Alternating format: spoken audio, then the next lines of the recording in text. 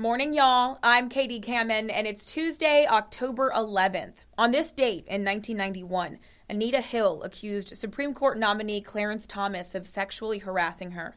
Thomas reappeared before the Senate Judiciary Committee to denounce the proceedings as a high-tech lynching. Thomas is the second African-American to serve on the High Court. He succeeded the first, Justice Thurgood Marshall, and with the retirement of Anthony Kennedy in 2018, Thomas is now the longest-serving member. On this date, in 2002, former President Jimmy Carter, who just celebrated his 98th birthday last week, received the Nobel Peace Prize. Now let's see if your forecast deserves a prize of its own. We'll head over to the Live 5 First Alert Weather Center. All right, good morning to you. Meteorologist Joey Sylvan here. And a mild start, temperatures in the 60s, light breeze outside this morning, and we'll have that throughout today. We'll see a partly to mostly cloudy sky. Small chance of a shower this morning. Most of the day should be dry. Temperatures topping out in the upper 70s. Tomorrow we'll be back in the upper 70s. A little bit better rain chance, though, and that will continue into Thursday, especially first half of the day. By the afternoon, a cold front moves through. Once that is through, rain is out of here, not only for the rest of Thursday, but for Friday and the weekend. All sunshine lined up there for Friday, Saturday, and Sunday with highs in the mid-upper 70s. You're listening to Morning Y'all, your local headlines and first alert weather forecast from the Lowcountry's news leader, Live 5 News. Morning Y'all is sponsored by MUSC Health. Join a team that's changing what's possible.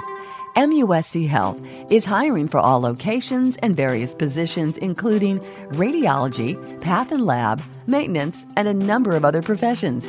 Find out more about the competitive pay rates and benefits, or review a more comprehensive list of current openings at muschealth.org/careers. MUSC Health, changing what's possible. Now let's check your morning headlines. Charleston County deputies are investigating after skeletal remains were found on Johns Island. The sheriff's office says there is no threat to the public, and we're told those remains have been in the woods for a while now. According to authorities, shortly after 11 yesterday morning, Charleston County deputies received a call that a survey crew working in the area found those skeletal remains in the woods off Patton Avenue. Deputies say the remains are obviously human.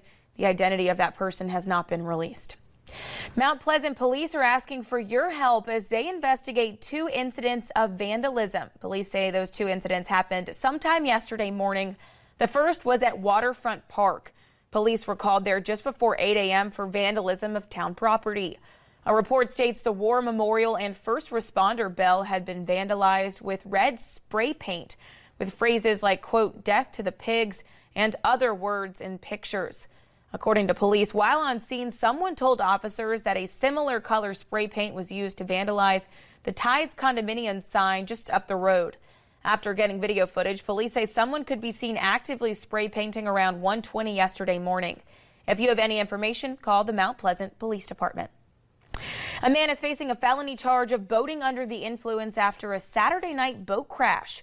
According to the Coast Guard, the boat crash happened while the man was leaving a concert. Officials say Nicholas Zuccola Jr. admitted he was drinking while driving the boat when it hit a buoy near the Federal Law Enforcement Training Center in North Charleston. The Coast Guard says all four passengers were thrown from the boat, injuring one person critically. We are waiting to hear back on their current condition. This morning, the Dorchester Road Regional Library is reopening after about a year and a half of renovations. That ribbon-cutting ceremony is at 9 a.m., and the library says they cannot express how excited they are to debut the new renovations to the community. Our Molly McBride joins us live from the branch now. So, Molly, can you tell us more about what the community can expect from these new upgrades? Absolutely. Good morning, Katie. The Dorchester Road Regional Library is celebrating 30 years of service in the community today. And what better way to celebrate than to introduce that community to a brand new library? I spoke with the communications coordinator of Charleston County Public Libraries, who says the community can expect new collection items, upgraded technology, and separate spaces for different age groups. The library now has double the number of computers, Wi-Fi, chargers, self-checkout, and more. It also has dedicated areas for children and teens with collections tailored to each age group. That communications coordinator, Alexis Simmons, says they put emphasis on community spaces with newly added study, conference, and community rooms. She says she wants the community to think of the space as more than just a library. When people think of library, sometimes they think of books, but when you walk into our libraries, we are so much more than that. We are community spaces. The ribbon cutting ceremony is this morning at 9. Simmons says they will have giveaways, raffles, crafts, activities, and more. And she encourages anybody that can to stop by to see the brand new library. Reporting live in Charleston, Molly McBride, Live 5 News. Thanks so much, Molly. Well, the city of Charleston wants to add new features and payment options to the more than 1,600 parking meters across the city. Officials say they last upgraded the parking meters in 2016 when they started accepting credit cards. As technology advances, the city says they want to add more apps with different payment options and advancements to help enforce parking rules. The 2016 upgrades cost the city more than $350,000. City leaders say they expect this new planned upgrade will cost them even more because of inflation, but they do not have an exact amount yet. Drivers will soon have a smoother commute on I-26. The South Carolina Department of Transportation says its massive project on the highway will be done in the next 2 years. Today, Governor Henry McMaster and SCDOT will host a project kickoff event. It's set for this morning at 10:30 in Ridgeville. The project will widen 16 miles up the highway between Newberry, Lexington, and Richland counties in order to alleviate traffic in those areas. The state recently allocated $512 million for the project to speed it up by several years. The accelerated project is also thanks to some technological advances. Debates for the midterm elections kick off with the 2022 South Carolina Lieutenant Governor debate happening tonight. Republican incumbent Pamela Everett will debate against Democratic candidate Tally Casey. The debate is tonight from 8 to 9 p.m. and will be broadcast and streamed live on South Carolina ETV's website. Republican Governor Henry McMaster and Democratic candidate Joe Cunningham will have their debate October 26th. The state superintendent of education debate between Republican Ellen Weaver and Democrat Lisa Ellis is set for November 2nd. Don't forget, early voting for the November 2022 general election will start October 24th. Election day is November 8th. The South Carolina Supreme Court has changed the location and moved up the date of when it will hear arguments in the death penalty constitutionality trial. It's now scheduled for December 13th at 10:30 a.m. at the Supreme Court in Columbia. Originally, it had been scheduled for January 12th in Conway. At the beginning of September, a Richland County judge ruled that firing squads and electrocutions are unconstitutional in South Carolina. The judge ruled in the case involving 4 death row inmates against the state of South Carolina. About a week later, both Governor Henry McMaster and the South Carolina Department of Corrections filed an appeal against that previous ruling.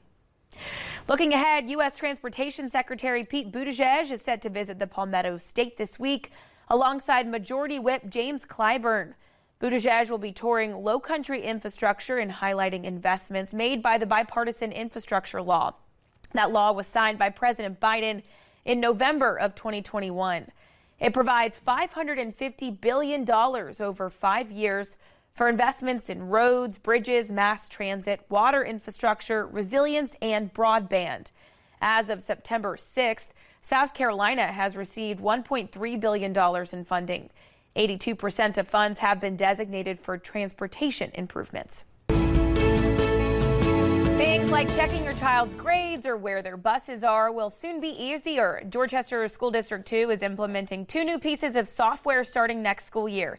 Anna Harris has more on how these programs will impact teachers and families. Superintendent Dr. Shane Robbins says these 2 new pieces of technology will be more time efficient for teachers, provide clearer communication for families, and hopefully increase student engagement. He says they will make a huge impact on safety and e-learning. The 2 new programs for the 2023 school year, Traversa and Schoology, Traversa is a web-based technology where parents can see where their child is on their bus route online and on an app through a tracking device on the school buses. They will also implement tablets on special education buses that will give drivers turn-by-turn directions to their destination and provide a picture of the student and who is picking them up. The second software, Schoology, is a student learning management system that is a one-stop shop for students and parents. It will give access to programs like Microsoft Teams, PowerSchool, Seesaw, and more. Chad Doherty, the district's deputy superintendent, says this will allow students to not get behind when they're absent or when they have an e-learning day due to weather. We hope that it increases student engagement if and when we ever have to go into an inclement weather day, but also during the normal course of a normal school year. You probably heard mentioned that there are some students that may have to miss a day of school, but if they can access their coursework through Schoology, they don't have to wait till they come back to school the next day to get that work that they missed.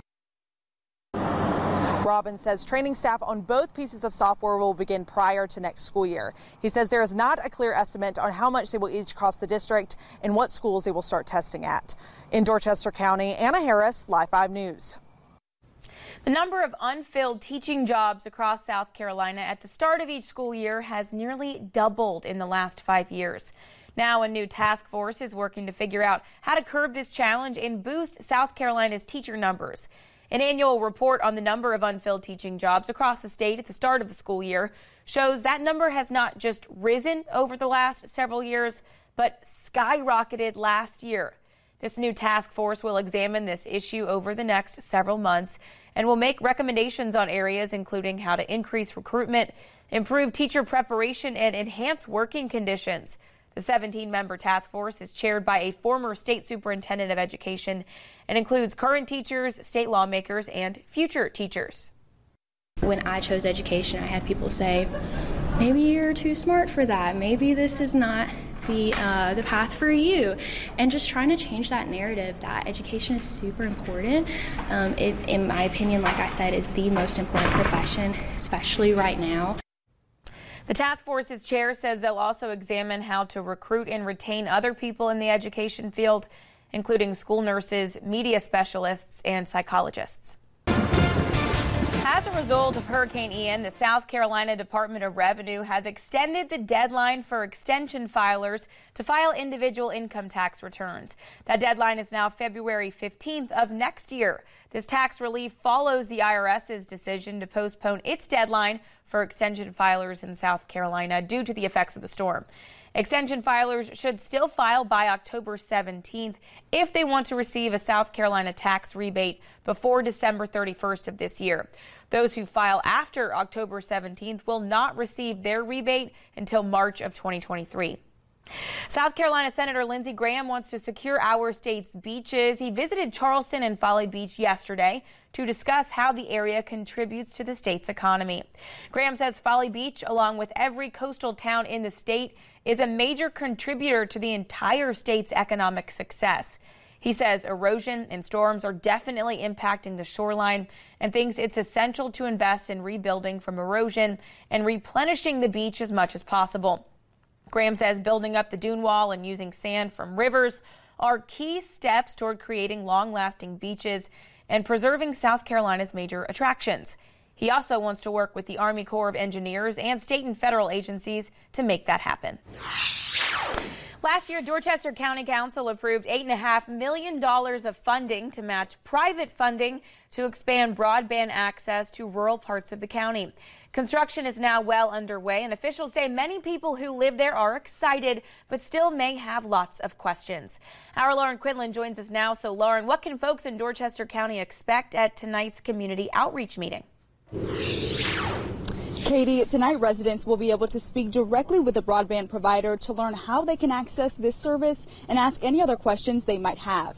The goal of this access and this high-speed internet is to meet major needs in the community. The first, unserved areas with no access to broadband, and the second, underserved areas with very limited access. Daniel Prentice with Dorchester County says it's important for these areas to be supported now that schoolwork and telework are more common in the modern world.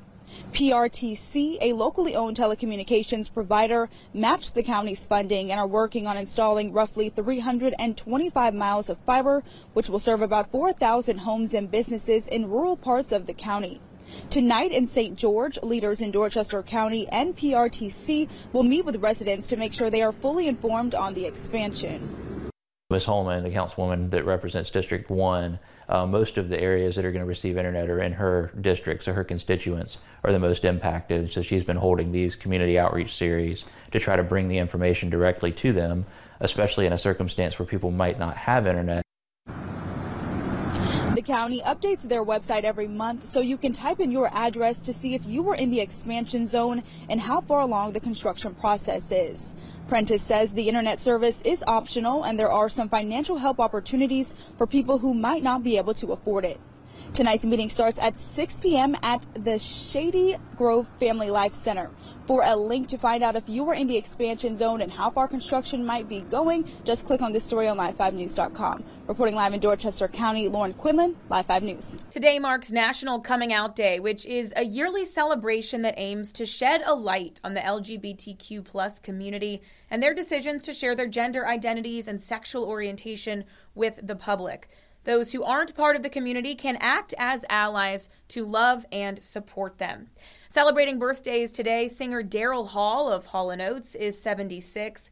MTV original VJ Mark Goodman turns 70.